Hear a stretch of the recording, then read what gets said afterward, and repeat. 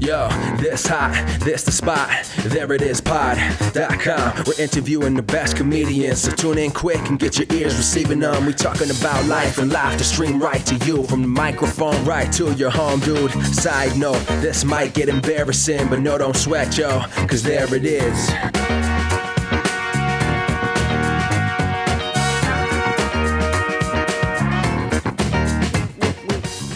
Welcome to the There It Is podcast, a comedy podcast for creators of any variety. I'm your host, Jason Farr. Let's do this. Thanks so much for being here, especially if this is your first time listening. Thanks for finding us. We really appreciate it. Since this is your first time, you don't know much about me or what this podcast is all about. So let me tell you, I am Jason. I moved here to New York City a year ago to pursue comedy and acting and just learn as much as I can about the entertainment industry. But before, when I was living in South Carolina, I did not have that sort of New York City access. So I said, why don't I start a podcast where I can talk to these people who are successfully pursuing acting and comedy, so I could pick their brains and figure out how they're doing it and then adopt some of those characteristics of success. So that's what I did, and I've had a lot of great improvisers and stand-ups and actors and musicians have been on, and they have all been great. And today's guest is no different. She is awesome. She performs at Magnet Theater and at UCB, and she's a copywriter as well, so there's a lot to learn from her. We have a really great chat. She's super fun. She's super funny. Let's get right to it. Here's my chat with Chrissy Grubel. I have one very random question right off the bat here. Why do you wish you looked better in hats? Oh, interesting. You mentioned that on your I just admire women who wear hats. I think they look very cool or very chic or very sporty based on what hat you pick. And I have a little peanut head and they don't look good on me. So that's... I would imagine there's got to be a hat out there for you. I know. And to be fair, I have not done that much research in that direction. Yeah, I was wondering, like, are you talking baseball caps? Are you talking, like, fancy hats? Like the big floppy hats that people wear on Instagram? It's all the hats. All the hats. Okay. All the hats. Well, fair enough. You've worn a lot of hats, figuratively. Yes. You like that segue? Nice segue. I like it. But you've done copywriting, comedy in various forms. You've done it a ton. We're just scratching the surface with that. But let's go back a little bit. Where did you get your start in the world? First, what came first for you? Was it copywriting or writing? Or comedy, I should say. Copywriting came first because that's just what I ended up getting a job doing after I graduated from college. Okay. Where'd you go to college? University of Scranton. Okay. So are you from this area? I'm from Long Island. Long Island. Okay. And so you got copywriting. It was I am a mass communications major. So first thing out of college was in media, that's that's the easy thing to do. Yeah. I mean, essentially I was a communication major and I was a theater major. Oh, cool. So I was kind of like doing that post-college floating kind of thing where I had various internships and I was just trying to figure out what I wanted to do. I was living in the Philadelphia area at the time, and I got a job writing for QVC.com, which is of television's QVC.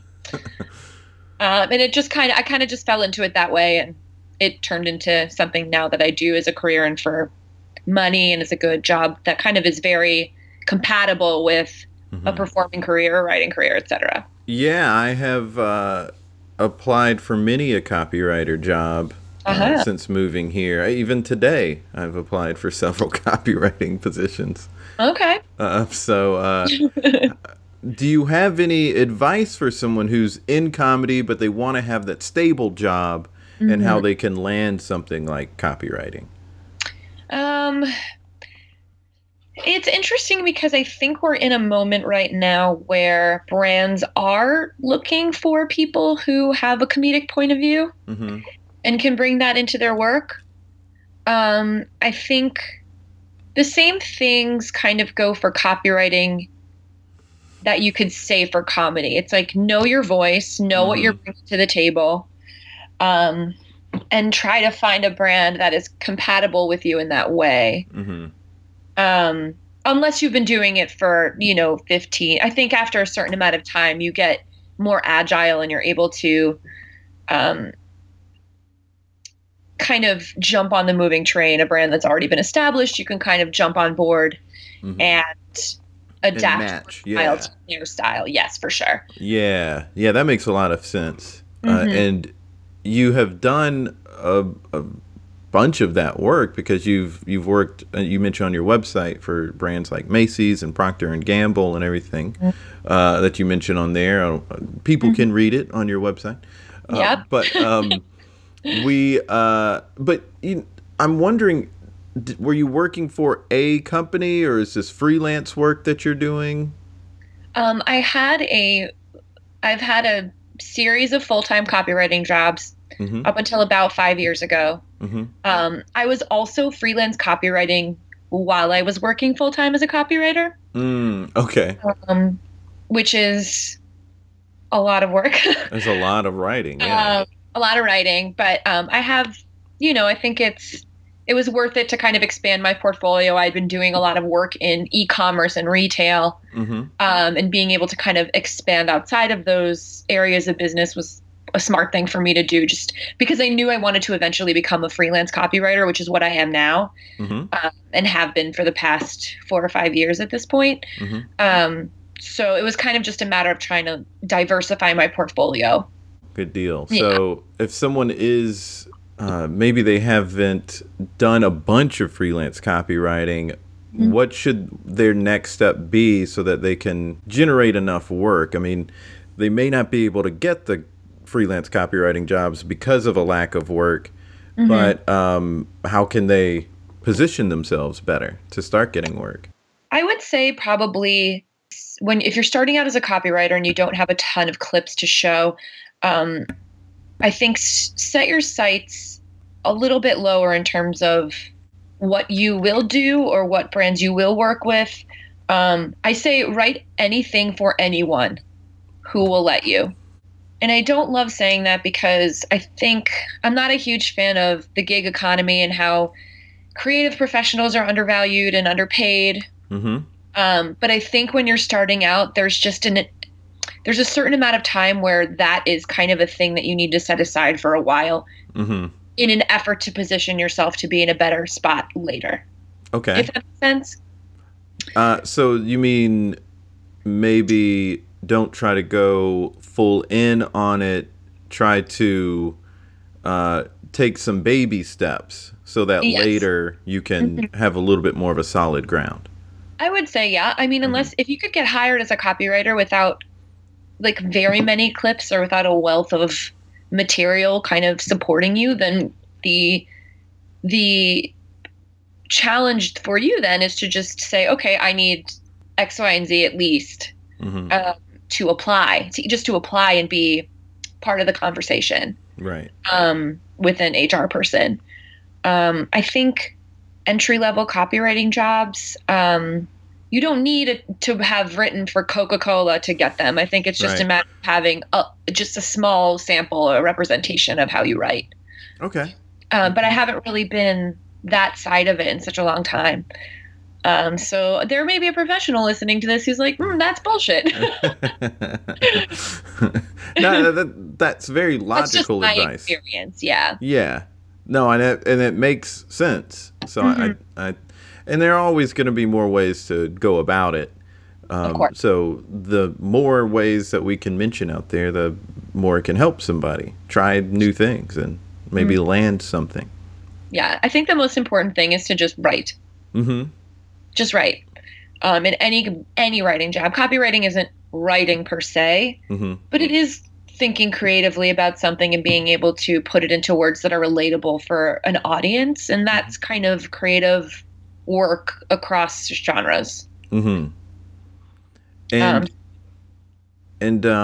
you've utilized your copywriting in comedy because you've written for The Reductress, and how did that come about for you? I guess as part of or adjacent to my copywriting, I had been doing a lot of blogging for the Barnes and Noble book site a couple of years ago. And they kind of really like more funny posts, more casual conversational pieces. So I had been really enjoying writing for them. And I noticed Reductress was starting to get noticed, was starting to have a lot of women that I really respected and thought were smart and funny were writing for them. So I reached out to a friend of mine who recently had an article published on Reductress.com, and I asked her how to pitch. And that was kind of it. I haven't written for them for a little bit, but you know, I have like a handful of pieces up on the site that I really enjoy, but the site itself is just so impressive and so excellent in every way. Oh gosh, so wonderful. And every woman who writes for it is smart and cool and fun and funny. And just, it's a really wonderful collection and reminder that we're surrounded by so many amazing women. Oh yeah. And you're one of those smart, cool, wonderful, funny women. Thank you. I've seen you perform a number of times, and you do a lot of performing in the city because you're on a couple of different teams at the Magnet Theater. I perform with Metal Boy every Wednesday night. I perform with the Friday night show. And what's the distinction between those two for people who don't know? Okay. Metal Boy is part of Megawatt, which is our house team ensembles that perform on Wednesdays. So they have been put together themselves by the theater. And my team was put together about 3.5 years ago now. So we've been at it for a while. Super fun team, Metal Boy. Thank you. We got very lucky. And all the shows are so fun. Yeah, they're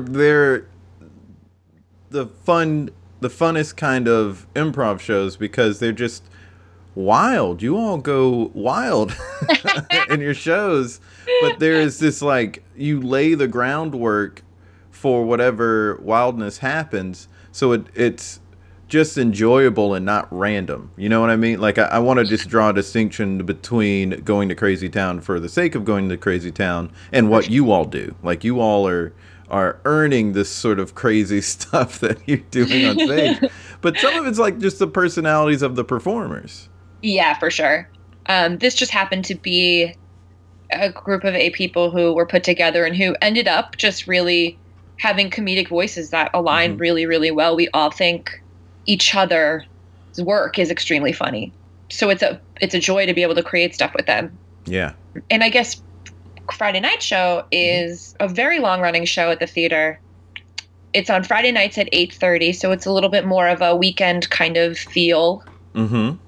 It's an hour-long show, and I was asked to join that cast kind of about 3.5 years ago. Oh, cool. Pretty quick, I ended up doing a couple shows at the Magnet pretty quickly. And that's a show where we invite the audience to put secrets or confessions into a bucket and use those to inspire our improv. I think the show's been running maybe 6 years at this point. Yeah. And it's super fun and great. The cast is. There are a couple Metal Boys who will play on Friday Night Show as well, which is great. Yeah, that is one of the fun things about the weekend shows, that one and the Armando Diaz experience, because there are some people who hop on that are on other teams, but they'll hop on shows, and there's always like a fun atmosphere when that happens, I think. All really solid players playing with each other. Good times had by all. Good times had by all. Yeah. You also perform at UCB. I was just there and saw you on the wall for one of the team photos, and I thought, oh, she's here too. I didn't know that. Yeah. Which team was that there? I am a writer on a house sketch team on Maud Night called Presley, and my indie improv team, the Mannequin Room, hosts a show every Sunday night there. And we also do improv shows there as well. Awesome. Yeah.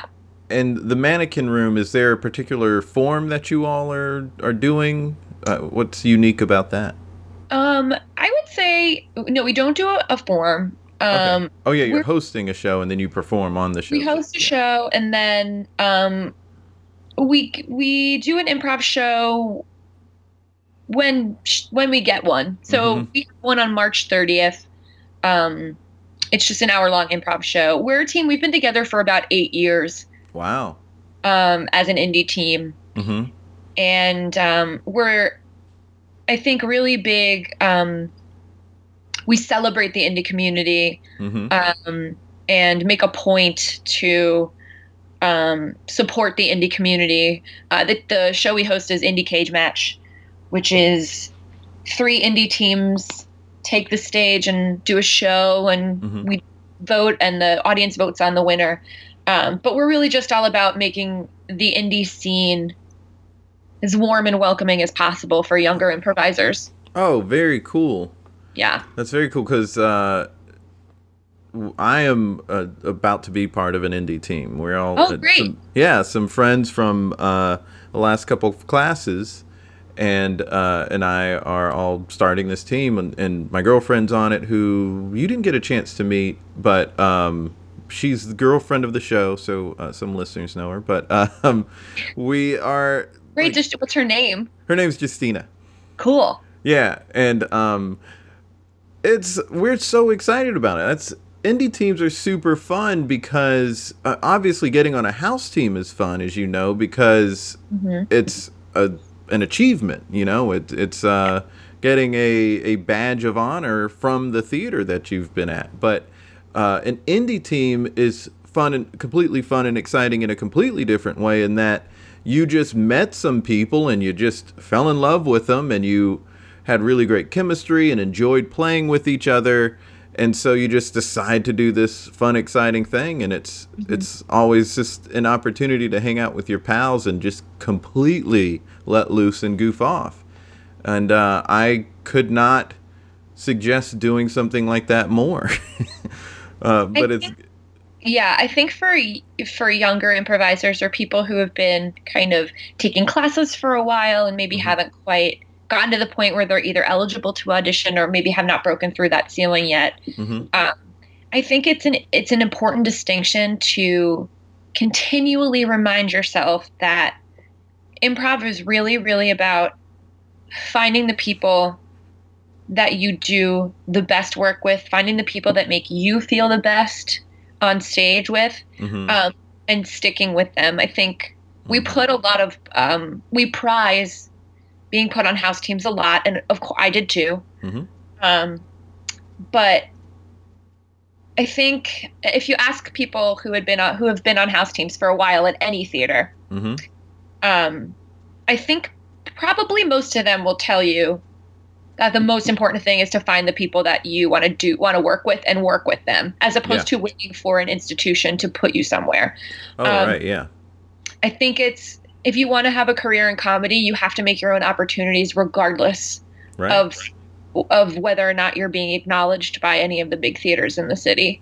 And the sooner I think you can kind of get on that train and hustle in that way, it feels like the less importance you'll place on being put on a house team, which is probably better for you as like a whole, in a holistic way. Yeah.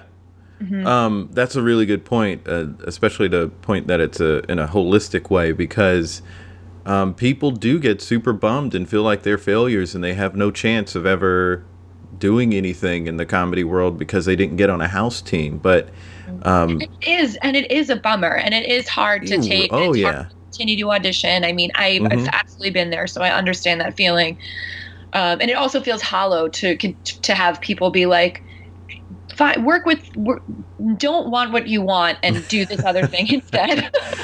But you're not the only one giving this advice. I mean, I had your Metal Boy colleague Sully on a few episodes ago, and he said the same thing, not to put so much weight into getting on a house team because there are other things that you can do. And when I got to ask Seth Meyers a question during a taping of his show, and he said, find people, like get to one of these improv theaters and find people and work together. Like I think even Jordan Klepper gave the same advice to me when I asked. I mean, that's the thing that I'm consistently hearing from everybody is create your own work, but you got to find people to create that work. And that's that is really what it is all about. Like, if improv is a hobby, then getting on a house team might be all you care to do, and that's fine too. Absolutely. But if you want to consistently work, then creating your opportunities and consistently working is going to be, at the very least, really good practice. Mm-hmm. And but it's awesome that you're giving these indie teams an opportunity to get up on stage, get some really solid stage time in front of some really solid people. Yeah, it's hosting that show is really special to us specifically because we've been there, we know how it feels. We've done the hustle, we've done the Triple Crown shows, we've done everything. And sometimes it feels like you're stuck in a machine where you're just kind of churning and churning away, and you're not quote unquote getting to the point where you can perform at UCB, on the UCB stage or the Magnet stage or the Pit stage or what have you. So this is we go into it as a group trying to create the warmest possible audience where we celebrate everyone and we celebrate everyone's shows. And it's not about trying to impress anyone. It's about putting a team on stage and letting them have a really great time together for 15 minutes. And the competition part is what it is. Yeah. But it's more important to me that teams leave and feel like we were set up for success.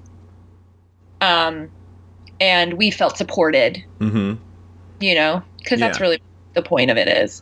Yeah, at my old theater, there's a competition show, and the thing that anyone who put it together or hosted it would say, and I hosted it and I would say this too, is the competition part doesn't matter. Like, we're here to have fun. We're here to put on a good show. Whoever wins is just whoever ends up, like, at the end. It just for sure really doesn't matter. Well, we made it fully audience vote. I think older iterations of the show, the hosts kind of had more of a stake in it, but we're purely based in the audience. It's just like, whatever happens, if you bring all your friends, then you'll probably do well. Yeah. Really that's kind of what it is. Yeah, I mean, you're to a certain degree, it's a healthy thing, because if the audience is saying, yeah, we want this person on stage more, then you can say, oh, well, I'll get them next time. Or you can say, like, yeah, I did make these, I had a couple of weird scenes because I made this mistake. And now you're just like reflecting and refining. And that's a good thing, to reflect and refine. As long as you're not lashing yourself or beating yourself up because you didn't win an improv show competition. I mean, well, I think it's just we've set up an environment where it's really just a matter of, like, you can have the best show and maybe not win. Yeah. It's who's bringing who, it's what the audience looks like that day. And and in the end, we're trying to take the pressure off the competition part. Exactly. Yeah. Exactly. And people should take the competition, like, people who engage in these competitions themselves should also try to lighten the mood a little bit in regards to that. We're all just doing our best. Right. Now, I didn't ask this earlier. When did you start doing comedy? I know that you in college were a performer, which shows on stage because you're a really good stage performer. Oh, but thank you. Well, you're welcome. But when did comedy become a thing for you? Comedy, I kind of picked up a little bit later on in my life. When I moved to New York City at the end of 2009, and I moved to New York City in 2009, and then started my first Improv 101 class at, like, the end of 2009. So I haven't been at it for, I guess it's 9 years at this point, but I felt like I picked it up a little bit later than everyone else. I feel the same way, because I didn't start doing stand-up until I was 30, and I started doing improv like almost 5 years ago, 4.5 years ago. So I get that too. But 9 years is a good chunk of time. I know it was. As I said it out loud, I was like, "Oh wow, that's a pretty long time." Yeah, for sure. Where did you start out? My first improv class was at UCB. Okay. And this is what I'm really interested in, because you're navigating working at two different theaters in the city and beloved theaters in the city and the nation. And that's, I imagine, got to be cool, but also maybe a little hectic or something. Like it's UCB and Magnet. You're on a couple of different teams. You're writing for a sketch team. Like, how are you navigating that? And is it possibly just because it didn't all come at once? That's probably the answer, right? Yeah, it didn't all come at once. It was kind of a slow build or a longer journey. Writing on a mod team is actually the most recent thing. I got added in November. But I've also been very involved in the Magnet Sketch program as well. And I direct a team there for Magnet Sketch Night. And yeah, it's very hectic. I think it's time management is like a huge thing in my life. Just being able to make sure that if you're going to commit to a lot of things, you have to make sure that you are giving all of those things an equal amount of respect because you're working with other people. Yeah. And you want to make sure that you're respecting everyone's time and you're able to be relied on as a teammate. So yeah, it's definitely hectic. It's been really cool and rewarding in a lot of different ways. Yeah, I bet. Stressful, but but really good. And stressful because it's if you're writing on a mod team at UCB, that's kind of big time. So I imagine there's stress involved in that, even though it's, I'm sure, fulfilling in a lot of ways. But then what some people don't realize is how much time is going into it outside of the performances. Yeah. Particularly for writers in sketch situations. And it's on Mod Night, it's on Magnet Sketch Night, it's on Boogie Manja. Writers are spending a lot of time putting the shows together. Yeah. Committing to writing any kind of work is a lot of time that you need to decide on your own, that you have to sit down at your computer and do it. Right. And I think that that's sometimes a hard switch from improv where you don't do it until you show up. Yeah. You know, whether it's practice or a show, it's like you don't have to do anything until you arrive. With sketch, as a writer, you're spending time on your own, writing sketches, revising sketches, taking notes, etc. Yeah. If you're an actor, you're taking time on your own to learn your lines and you're blocking, and it's a lot of self-motivation that's required to do it. For sure. And also a lot of time management. Yeah, so much. Which I imagine, when it comes to the world of comedy, and I can say this because I do stand-up and have been around a lot of stand-ups, but the laziest are stand-ups. Not that stand-ups don't work hard. There's certainly some that work hard, but they don't want to even do as much as improvisers do, and then improvisers aren't doing as much as people who are doing writing and performing in sketch, just because of all the things that you mentioned there. And that just has to take a lot of time management to get it right. And there's some comedians who just don't want that skill. Yeah. I think in general, I can't really speak to that specifically because I don't do stand-up. But I feel like just in general, if you actually want to do comedy, you should probably you should be working hard at comedy. Yeah. It kind of is the same as any discipline. If you want to be a good doctor, you have to work hard at being a doctor. Right. You have to work hard at learning medicine. Yeah, there are no free rides, really. I mean, even if you're digging ditches for a living, if you want to make a good living, you got to work hard and dig a lot of ditches and take a lot of gigs and jobs. Doing it. Like, nothing is going to be easy. I think the thing that's probably that I find sometimes hard about the comedy grind is that there really is no guarantee that anything will ever come of it. And I use that loosely depending on what your goals are. Right. Like, I would never want to be famous. It seems like a nightmare. Yeah. And not like anyone's affording me that opportunity, but just in general. I think some people are like, I really want to be a famous actor, or I really want to be a showrunner, or whatever your goal is. You can work really hard and be really good and not get the thing. Yeah. Yeah. And I think that that's something that you have to make peace with. And I think it kind of circles back to the idea of like, are you enjoying the work that you're doing? Are you enjoying the grind? Because you have to enjoy the grind, because there may be nothing else. Yeah. Yeah, that's a really good point.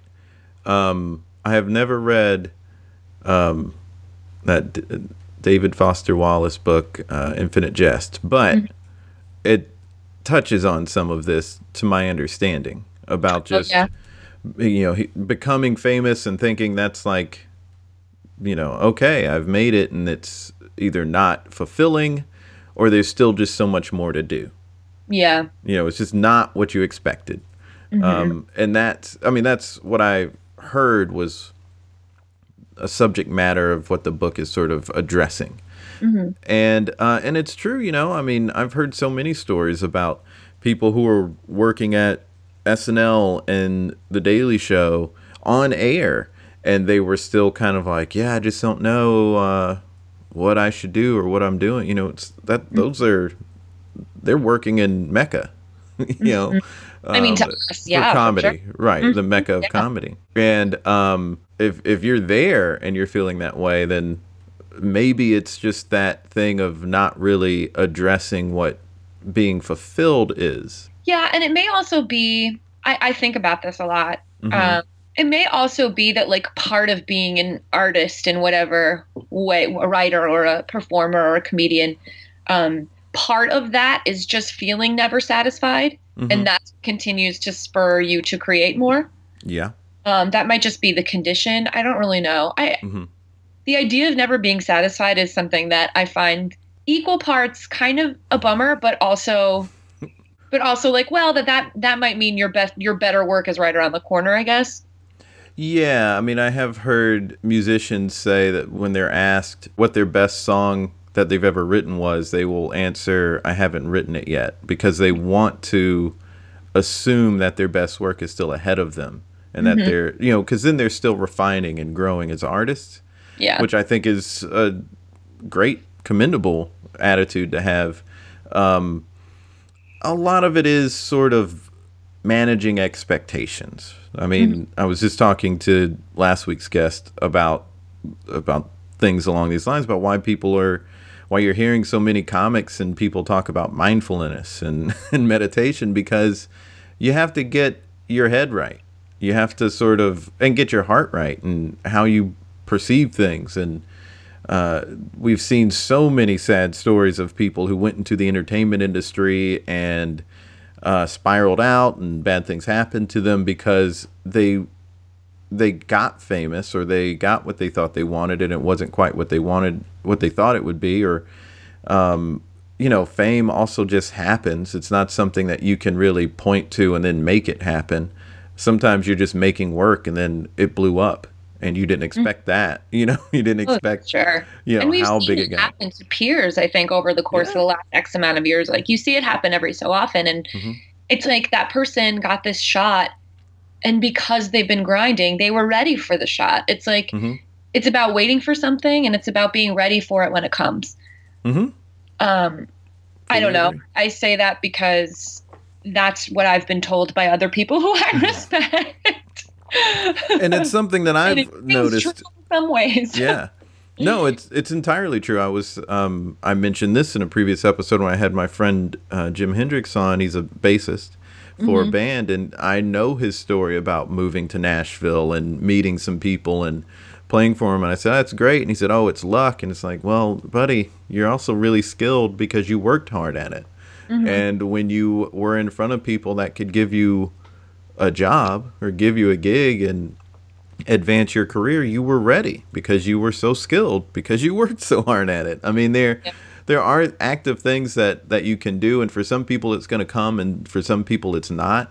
But there's all this sort of managing what you think is going to happen and what you really want to happen, and then when something happens, sort of managing that, because some people may want to work regularly on a television show but not be famous, and then they get this opportunity and they're working on a show regularly, but then they get hugely famous. So now it's something bigger than what they wanted. And how do you manage that? How do you figure that out? Yeah. But it's all good stuff to figure out. There are, of course, there is no one answer, and there are so many opportunities to seek some self-care and some self-help in these sort of areas. But what are some things that you're doing to keep yourself excited and enjoying your experience here in the city? I've been working really, really hard to give myself one day off a week. Oh, very smart. This is kind of a new thing. I've been maybe 60% successful. I think because along with my comedy career, being a freelancer is a little less traditional 9 to 5. You can let that lifestyle kind of bleed over into your evenings or your mornings or whatever that looks like. So I've been trying really hard to give myself one solid day off where I can just read a book or, go for a run or whatever. Yeah. Just trying to be mindful that I need to rest my brain. Your brain is a muscle and you can't constantly tax it. It'll give out. Yeah. So definitely that. I don't know. I wish I I meditate or I do yoga. But those are good answers. But, and also it might be as simple as, well, I really like what I'm doing. Yeah. And it's not, I just had a mindset going in. I make time to find the moments. Right. For example, after our Metal Boy shows on Wednesdays are shows, and we are required to perform, and we're required to, not required, it's an honor to do it, but I mean, we're expected to show up and we're expected to give the audience a good half hour of improv. But by the same token, I really enjoy spending time with them, and we love to hang out afterwards. Yeah.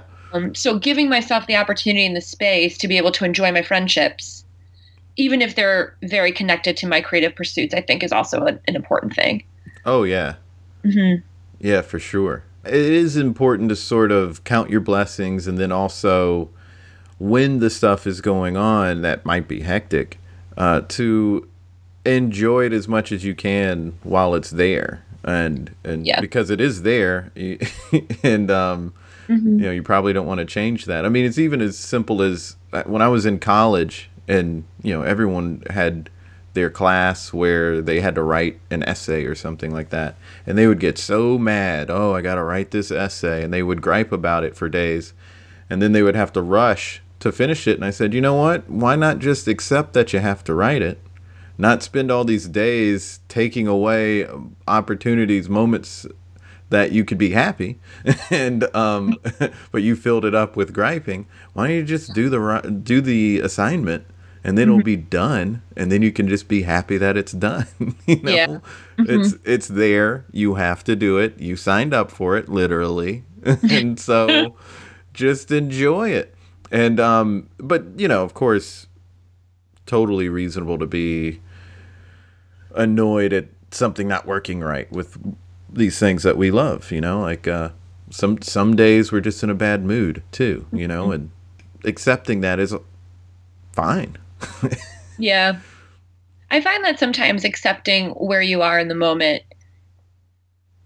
is much more helpful in terms of being in a position where you have to produce regardless of how you feel. Yeah.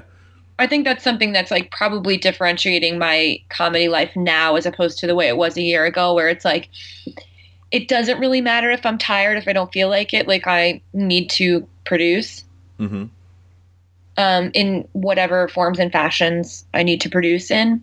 And I think that's a skill too. It's like being able to say, okay, I'm really tired today. I don't feel very funny today. But I'm going to do it anyway. I'm going to accept that that's how I feel and then do the best I can. Yeah. Yeah. Accepting those circumstances. There was a professor of mine in college who he was joking with another professor of mine, but he was saying, something about being out in the rain. And he said, yeah, I just accept that it's raining and that I don't have an umbrella or any raincoat on. And I accept that, and then I'm at peace with the fact that I'm getting rained on. And he was joking, but I thought that was actually really good advice. Well, it's like you're going to get rained on whether you're freaking out or not freaking out about it. So it's like you might as well just let it go. Yeah. Just like, what can I enjoy in this moment? Yeah. And, that's kind of an improv note, That's kind of a good improv note to get, because people will say, well, just be present in the moment, accept what's going on, don't judge what your scene partner's doing, it's happening. So what can you do to just make it more fun? And Will Hines, I don't know if you've ever read Improv Nonsense. I have not. It's a good Tumblr blog about improv, and there's a post on it that's about what do we do about that guy. Oh, no, I have read that. Yeah, what do we do about that guy?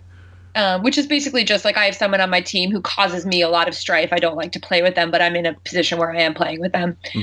And the thing that I always think about is the advice is to go to him.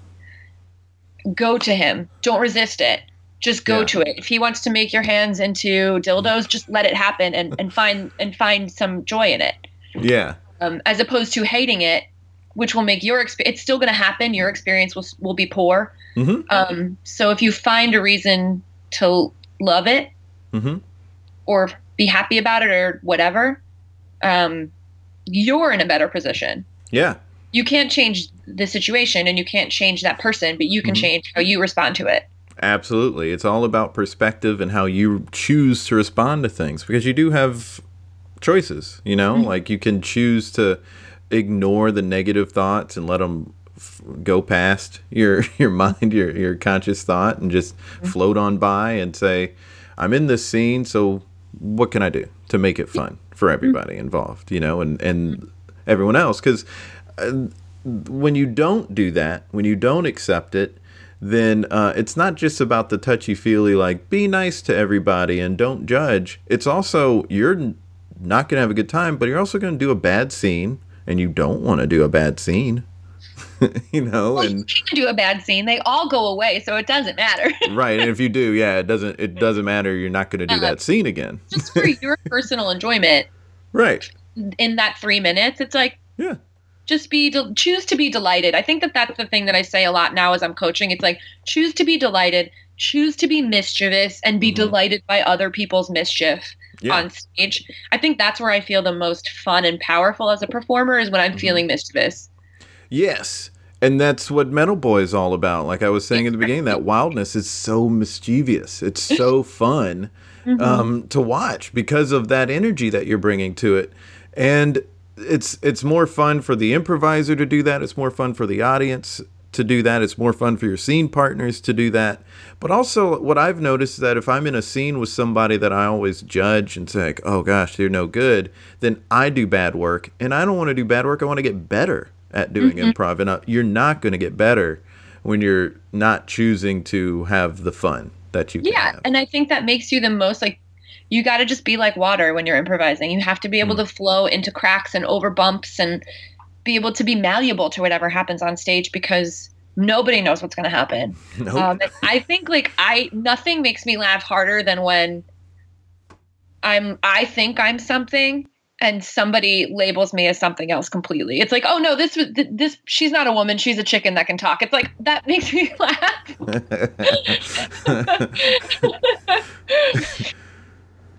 Those are fun moments when you like, especially when it's just a blatant mistake that you've made. And then like when you discover that moment when everyone realizes at the same time, or when everyone else realizes that you realize finally that you made a mistake, then it's it's great. Well, we've come to the end here. This is a really good time to create something together. What I think would be fun to create would be, since we're talking about how we can take some time for ourselves and get our head right and relax and turn our brain off a little bit, let's try to lay out a schedule for the week on how somebody can do that. Like what, or at least give some tips. We don't have to go Sunday through Saturday with it, but what are some good tips that people can take? Now, you already mentioned one, which is to sort of promise yourself a night off. That's very hard to do in the city because there's always something going on that you would love to do. Of course. And I think everyone gets their energy in different ways. I happen to get my energy by, cocooning. But also, maybe I'm also a big believer in taking an hour and not being on your phone or looking at a screen. I'm a no screens kind of gal. Oh, no, that is so good. I don't know if it's just because of my age and the fact that I didn't grow up on screens, but until the 90s. But, a digital cleanse is such a useful thing to do. I went away to Guatemala in December, and it was a week of no TV, no computer, no phone. I turned my phone off. It felt incredible. You get that weird panic for the first maybe 15 minutes. But once you can kind of get through that, it's great.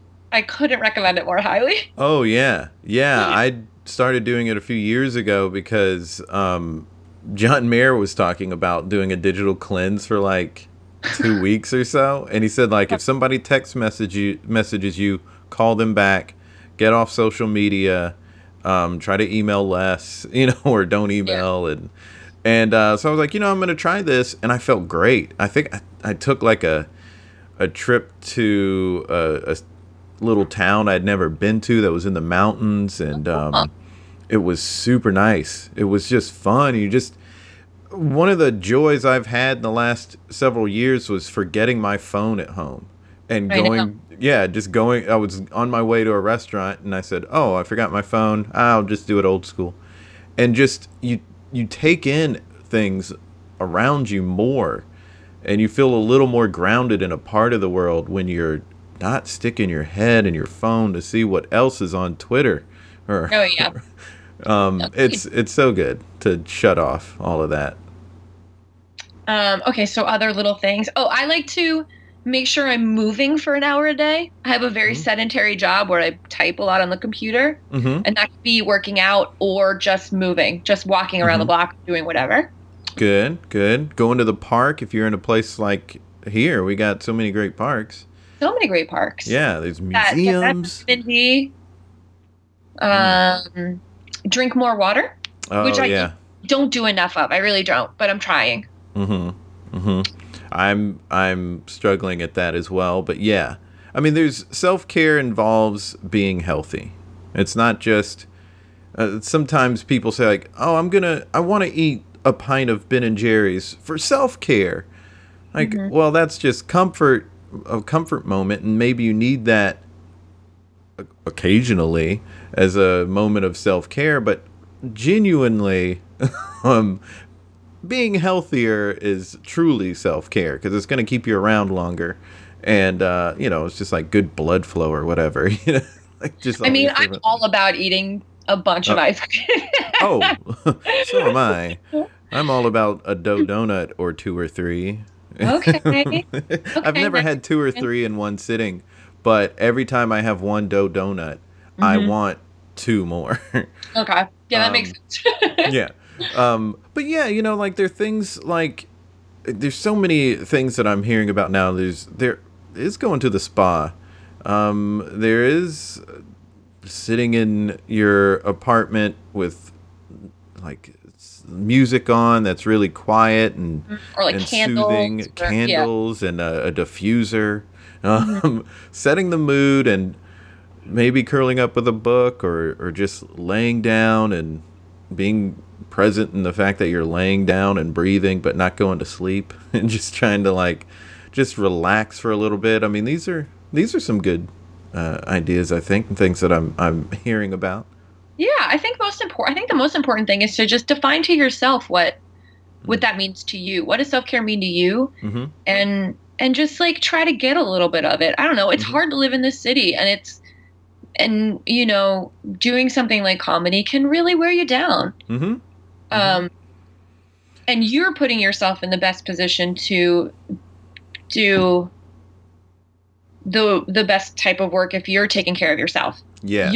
You're the vessel, like your brain and your words and your thoughts are what's driving this train. So, yeah, you know, I think one thing that you mentioned, you know, about how stressful it can be and how hard it is to live in the city. But there's something about New York, even with the hustle and bustle nature of it and the grind and the disappointments and the competition and all of that, all the noise and all the different people yelling in the streets, you know, just whatever, all the honking. There's so many things that can really bring you down, but there's something about New York City that feels like previous times in your life when things were hectic, and then years later you look back on them like the good old days. Mm-hmm. You know, like during junior high, I hated junior high. But when I thought back about junior high, I thought, I just remember laughing all the time and being around these guys and gals that I really liked, and they were fun. Like, they were just such fun, easygoing time period. I hated it at the time, but at some point I got to like, oh, those are good old days, or the hectic days of college. Mm-hmm. I look back, it's like, oh, those are some good days. So maybe one good note is remembering that right now is the good old days. Just enjoying it enjoying it as the good old days now. Yeah, that's a good point. Well, thank you. And do you have any parting words of advice for trying to calm the mind or anything? I think the best thing to say is that no one knows what they're doing. Literally no one. Yep, everyone prepared for a life that they're not leading. And if you're listening to this, you're doing great. Yep. Well, there it is. Yeah. Thanks so much, Chrissy. You're awesome. Thanks for having me. Back at ya. Wow. Well, thank you. I thoroughly enjoyed that chat, and I hope you did too. And I hope you learned from her nuggets of wisdom. If you want to know more about her, you can go to ChrissyGrubel.com, of course, link in bio. And if you want to see her perform, she will be doing Spill the Tea with the Mannequin Room at UCB East on March 30th at 9 p.m. She also performs at Magnet most every Friday on the Friday night show, and with Metal Boy every Wednesday. The Wednesday teams are on different hours every week, so go to magnettheater.com to see which one Metal Boy will be on. Tonight they're on at 7. If you want to know more about the podcast, of course, you can go to thereitispod.com, and you can also donate to the podcast. You can find old episodes in the blog, and you can go to iTunes and SoundCloud and check us out. That's where you can hear us. Well, folks, that's today's episode. A fun one coming up next week. Until next time, be good to each other. The music for the theme song was created by Neil Brooks. The rap was written and performed by Nick Acevedo. The logo for There It Is was created by Jeff Prater. The There It Is podcast is produced by Jason Farr.